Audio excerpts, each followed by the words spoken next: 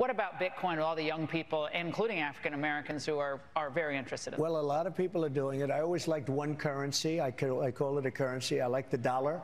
But a lot of people are doing it. And frankly, it's taken a life of its own. You probably have to do some regulation, as you know. But many people are embracing it. And more I'm seeing people wanting to pay Bitcoin.